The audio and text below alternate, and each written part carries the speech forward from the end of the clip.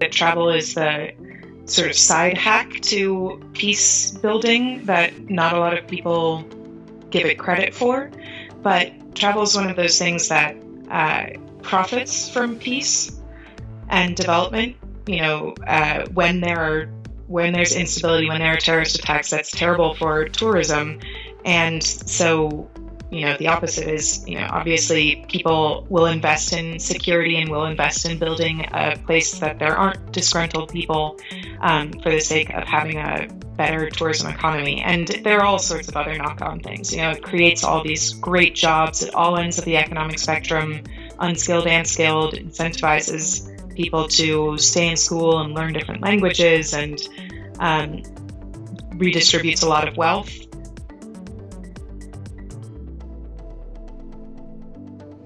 Hello, welcome back to I Want a Job, the podcast, and thank you so much for listening. Our guest today is Gillian Morris, the founder of Hitlist, an app that sends you travel listings based on your time, destination, and budget preferences.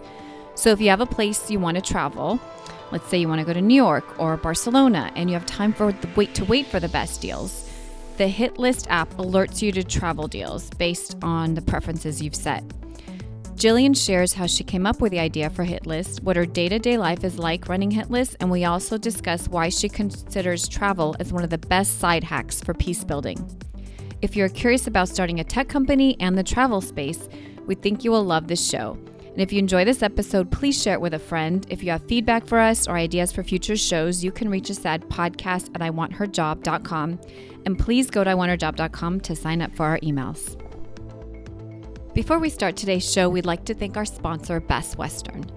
Attention business travelers, did you know Best Western Rewards has some of the lowest free night levels in the industry?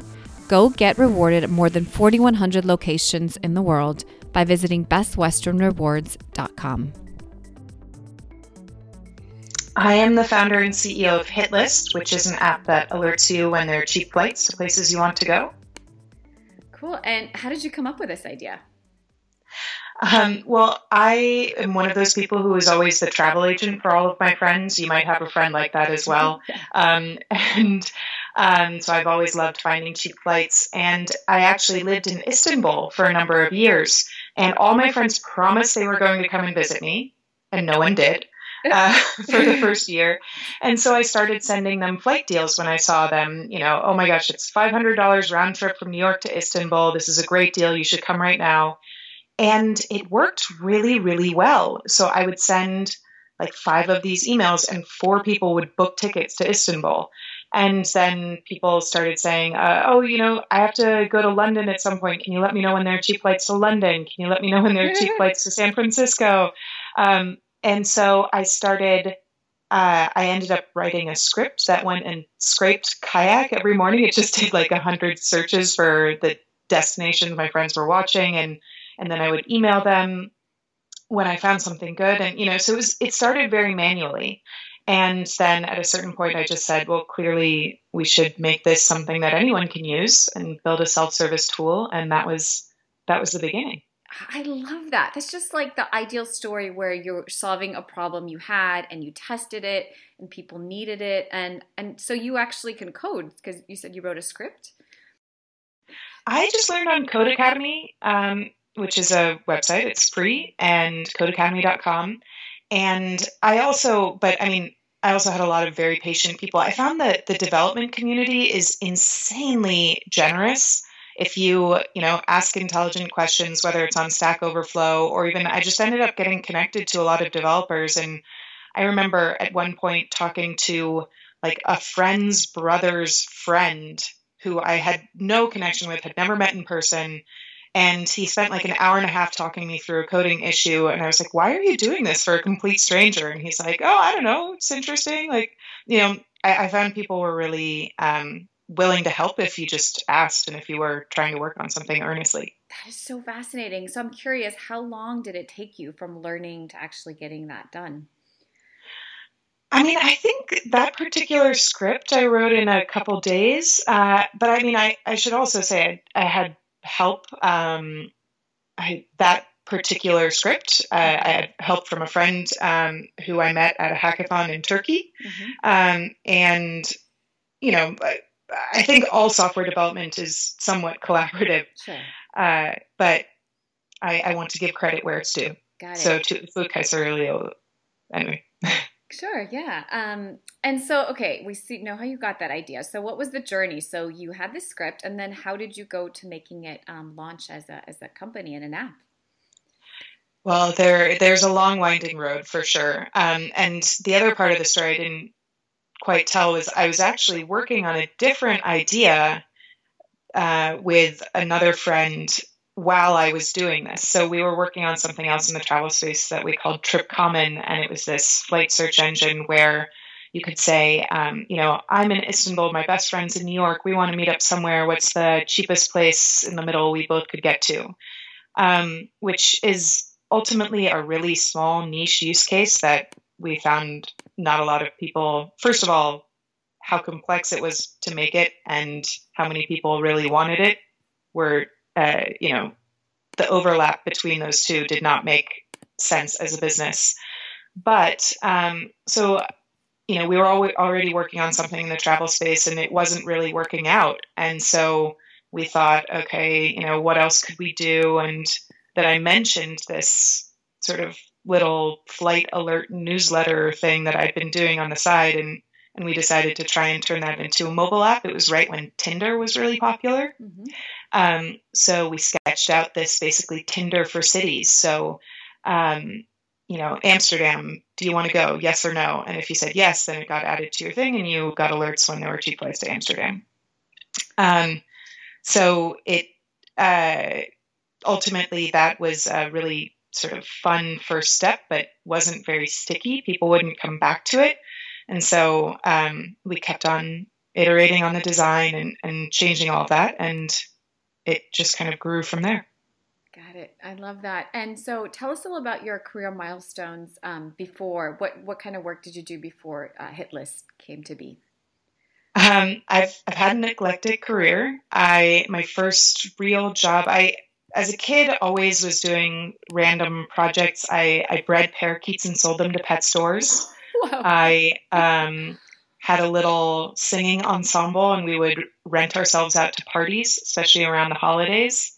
And it was actually pretty good money. I worked as an opera singer for a year in Paris. When I was 18, 19. And then I went to college. And after college, I taught English in China, worked as a freelance journalist. I was just desperately sampling different careers. And, I was making just enough to survive on, basically. And I eventually ended up in this sort of consulting job in Turkey.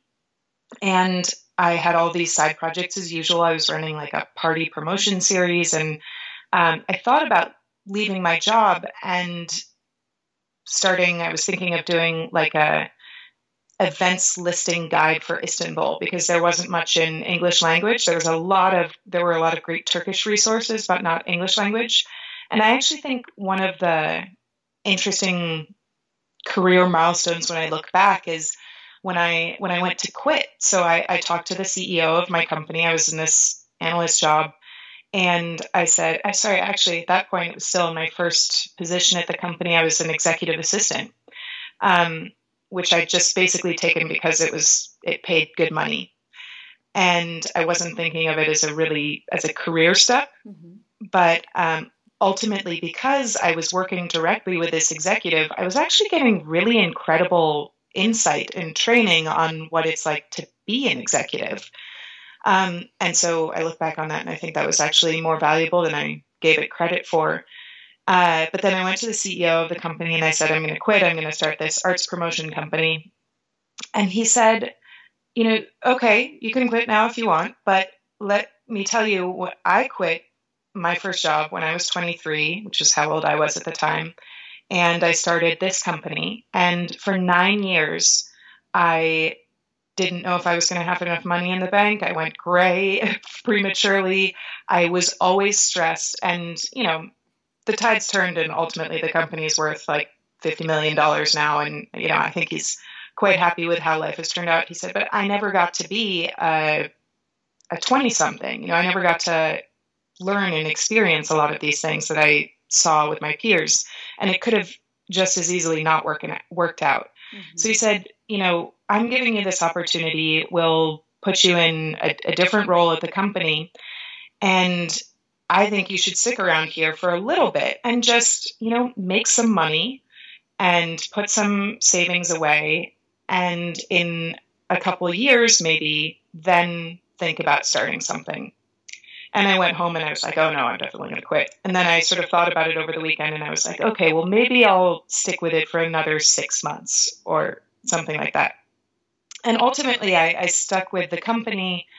I was in-house at the company for another 6 months. And then I started a freelance consulting business out of that experience.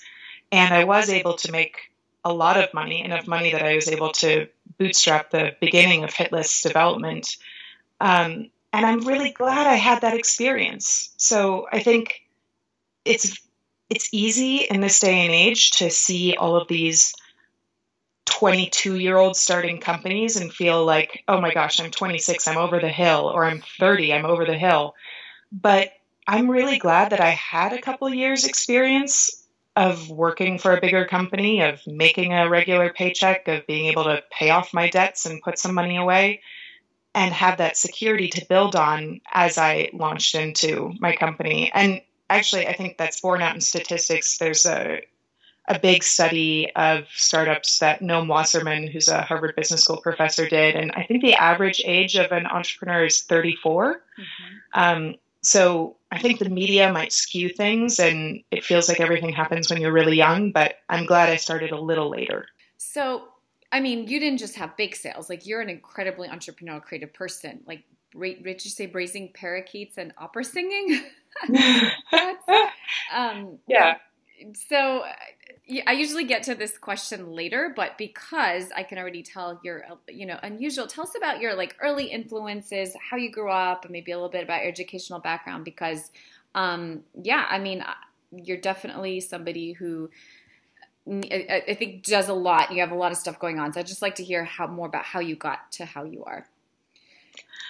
I have a pretty vanilla background. I grew up in the suburbs of New York City. My parents were always very supportive of my random entrepreneurial whims. And I give them a lot of credit for that, because I think a lot of people, if you'd gone to them at age 18 and said, I don't want to go to Harvard, I think I'm going to go and try and move to France and see what kind of career I can build there.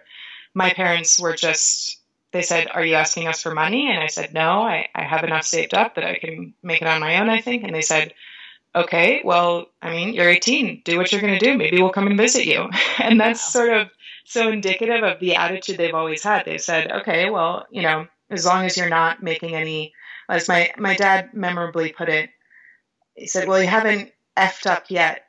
So, do what you're going to do. And I think I see a lot of, we see a lot of helicopter parents and that type of thing. But thankfully, mine were always pretty hands off. And sorry, I shouldn't even say that. More than hands off, they were supportive, emotionally. And certainly when I was younger, financially, they helped me. So how did you end up selling parakeets? There was a pet store that I really loved going to in northern Michigan, and I talked to the owner, and it was so bizarre. It was a pet store in the back of a hunting bait and tackle store. So it was basically like how to kill animals up front and then how to raise animals at the back. It's a Michigan thing, I guess. And I just thought that this pet store owner was really cool, and I would talk to him a lot. And then I ended up buying my first breeding pair from him. Yeah, interesting. And were your parents also entrepreneurial, or is it something that kind of how you are? My my mom's a teacher and my dad is an accountant. And that might sound kind of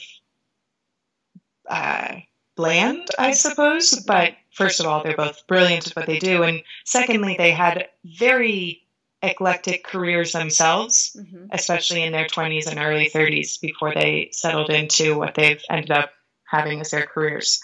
And my mom was also a stay-at-home mom for about 15 years in the broad chunk of my childhood. So there have been, while they didn't build businesses specifically, I think how do we say this? They've always had entrepreneurial endeavors on the side. Got it. And do you have siblings? 2 older brothers. Are they also doing kind of creative entrepreneurial stuff? One brother is Edward Morris, is a very accomplished set designer. He has shows all over the U.S. and some internationally, actually. He was reviewed like 3 times in the New York Times last year. Where I'm very, very proud of him. And my other brother was a lawyer who turned into a YouTube entrepreneur. So he is also pursuing his own entrepreneurial endeavors. He has a channel called the More Freedom Foundation. His name is Robert Morris. And he creates video segments on political issues that are quite interesting. And he's a champion of independent media. Such a curious mind. You've done all these things, and now you find that building a business, running a startup is what you love the most. Is that right? Yes. Cool. And so what's the most challenging part right now of growing Hitlist? Is it the growth, the marketing, operations? Where do you struggle the most, and what do you enjoy the most? I enjoy the fact that I am learning every day. I struggle with this being the first time that I've done a lot of these things. I look back sometimes and say, I realize if I do start a business again, I mean, ideally, Hitlist is the business to end all businesses and is a $100 billion company. I do it until I retire. I mean, that's one ideal. There are many. But if I end up starting another business for whatever reason, I know that I will be so much better at it for all of the experiences that I've gotten. I just have done a lot of learning by doing. I didn't go to business school, and I reflect that sometimes actually there is a lot of good education that comes from the case studies and that environment. I would say the most overwhelming challenge is always allocation of resources. So making sure that we're spending our time and money productively. And that sounds super general, but I think when you're an entrepreneur, you realize quite how ruthless you have to be with your time. And it's always interesting to say, you have the ultimate flexibility. You get to call the shots. You can decide to go down path A, B, or C. But you need to get better at identifying which path is going to return the most and not getting distracted by trying to go down all 3 paths at the same time. Yeah. And so there are a million examples that I could provide, but speaking generally, I find, prioritization is something that I feel like I'm getting much better at, and I'm really excited about that, but I've definitely learned by doing. Definitely. And so just like, how big is your team? Because I think a lot of the times we read about startups, but nobody really knows. Like, what is it like? How big is a team? Sometimes there's a small team and you have everybody doing the work of marketing, sales, operations. So can you give us any insight into how big you are, where you are in your growth?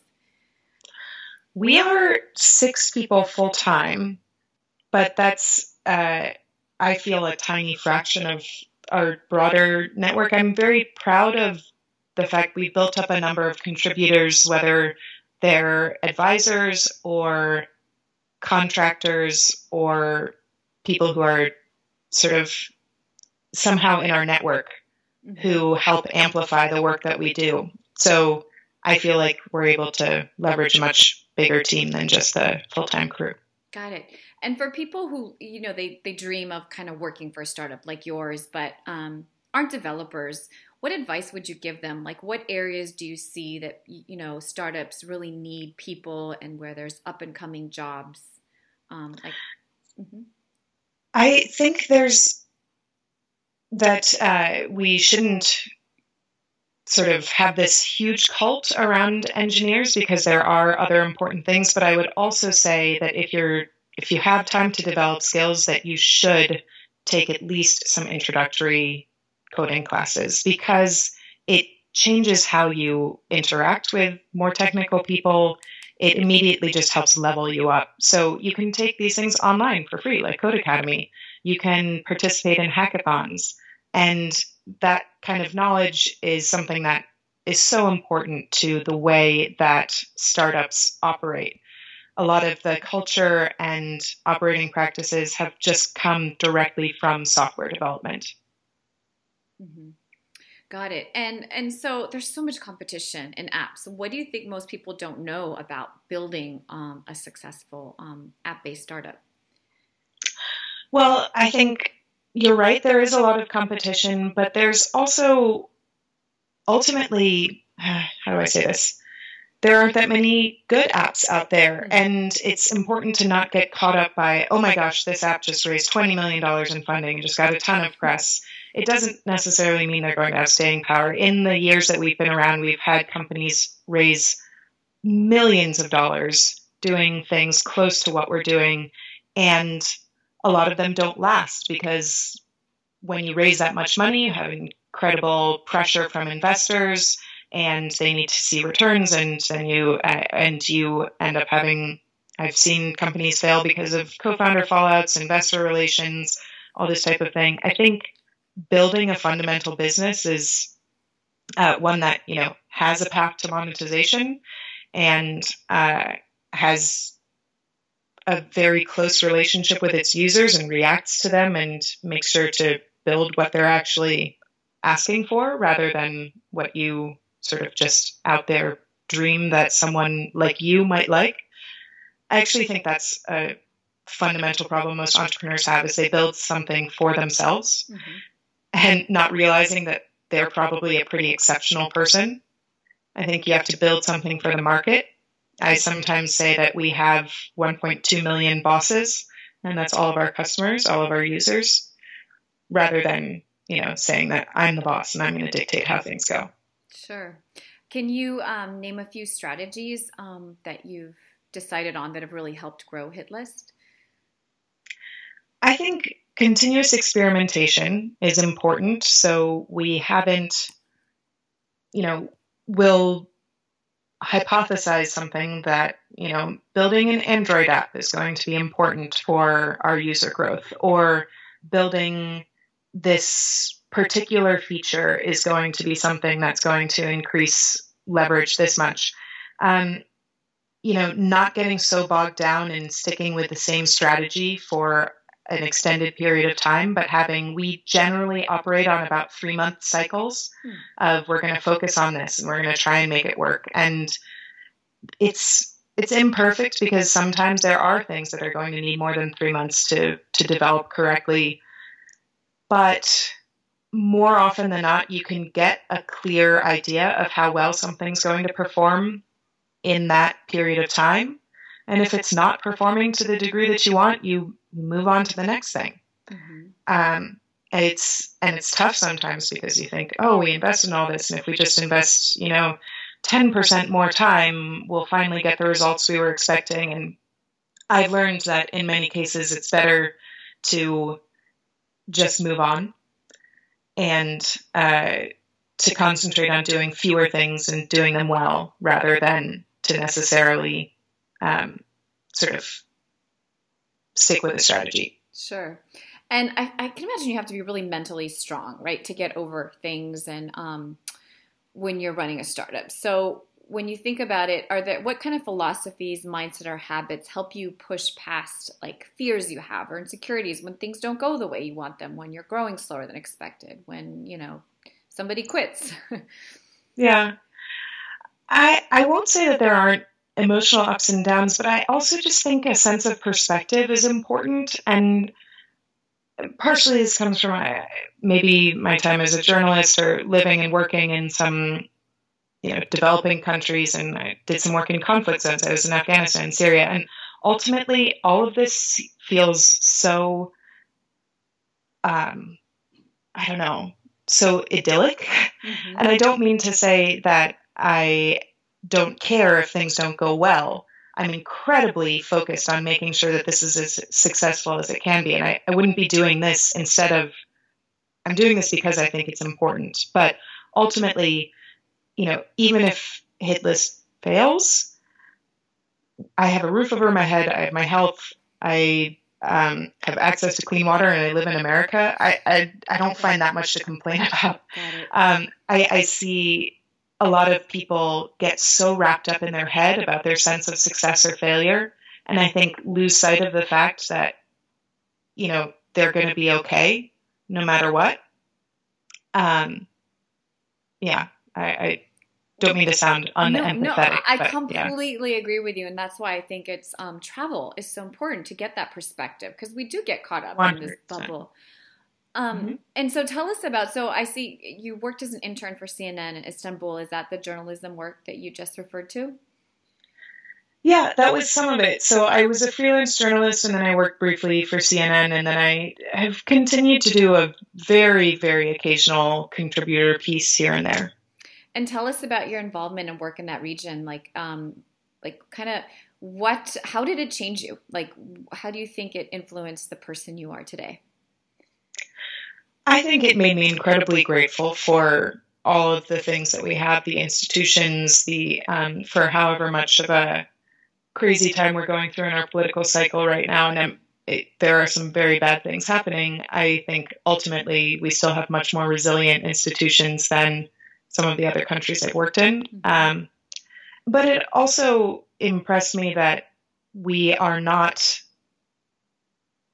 I think, we're not perfect in many ways.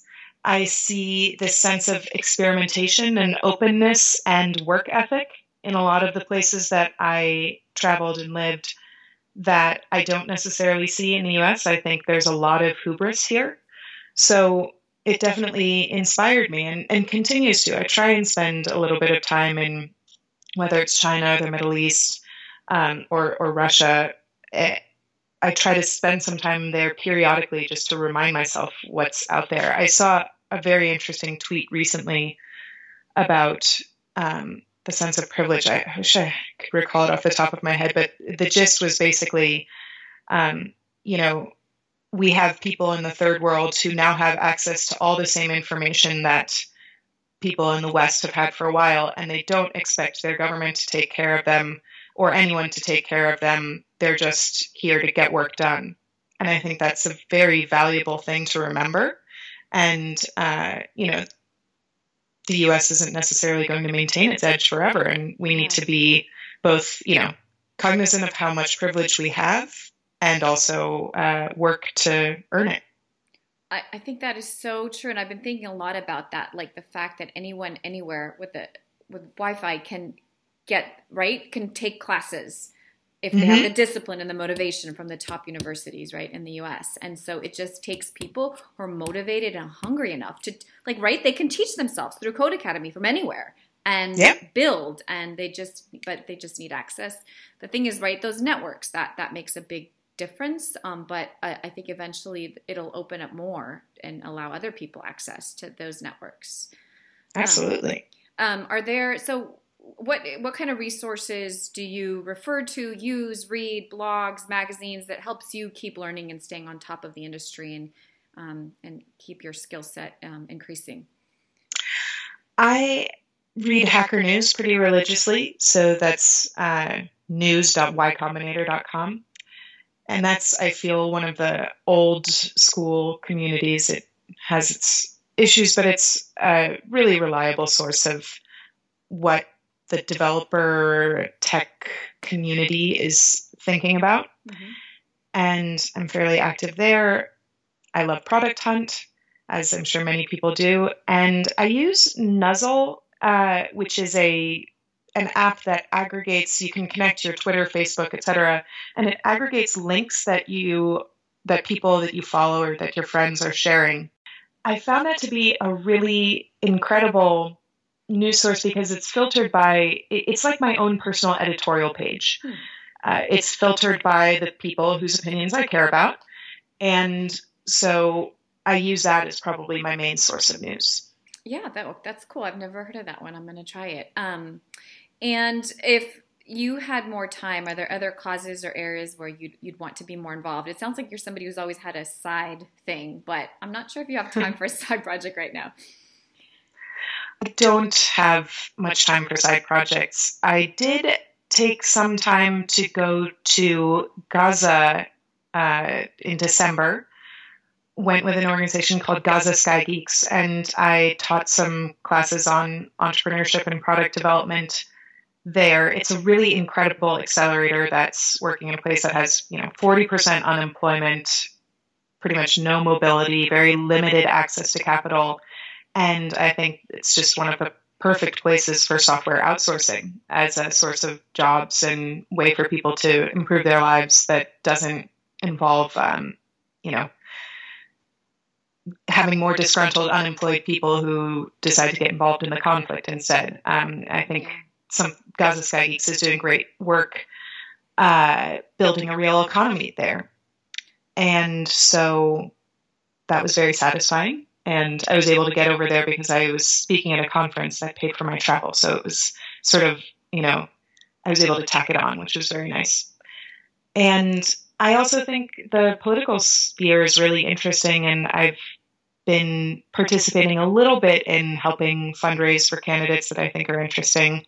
But I see that all as, I think actually it's important to ensure, whether it's something around the lines of net neutrality or in the travel space around consumer rules around what you need to show for fair airfare display and all that type of stuff. I think it's actually important to have political connections and an eye into the political sphere. So I do see that as somewhat complementary and not as much a distraction. I sadly don't have any side businesses right now. I mean, I by choice don't have any side businesses right now because Hitlist deserves my full attention. Yeah, and I can see how you, the work that you've done, there's a lot of social kind of awareness and justice. And so I think that makes sense that you're doing travel because, like you said, getting to those places, right, it's the number one way to get that perspective. Absolutely. Yeah, I sometimes say that travel is the sort of side hack to peace building that not a lot of people give it credit for.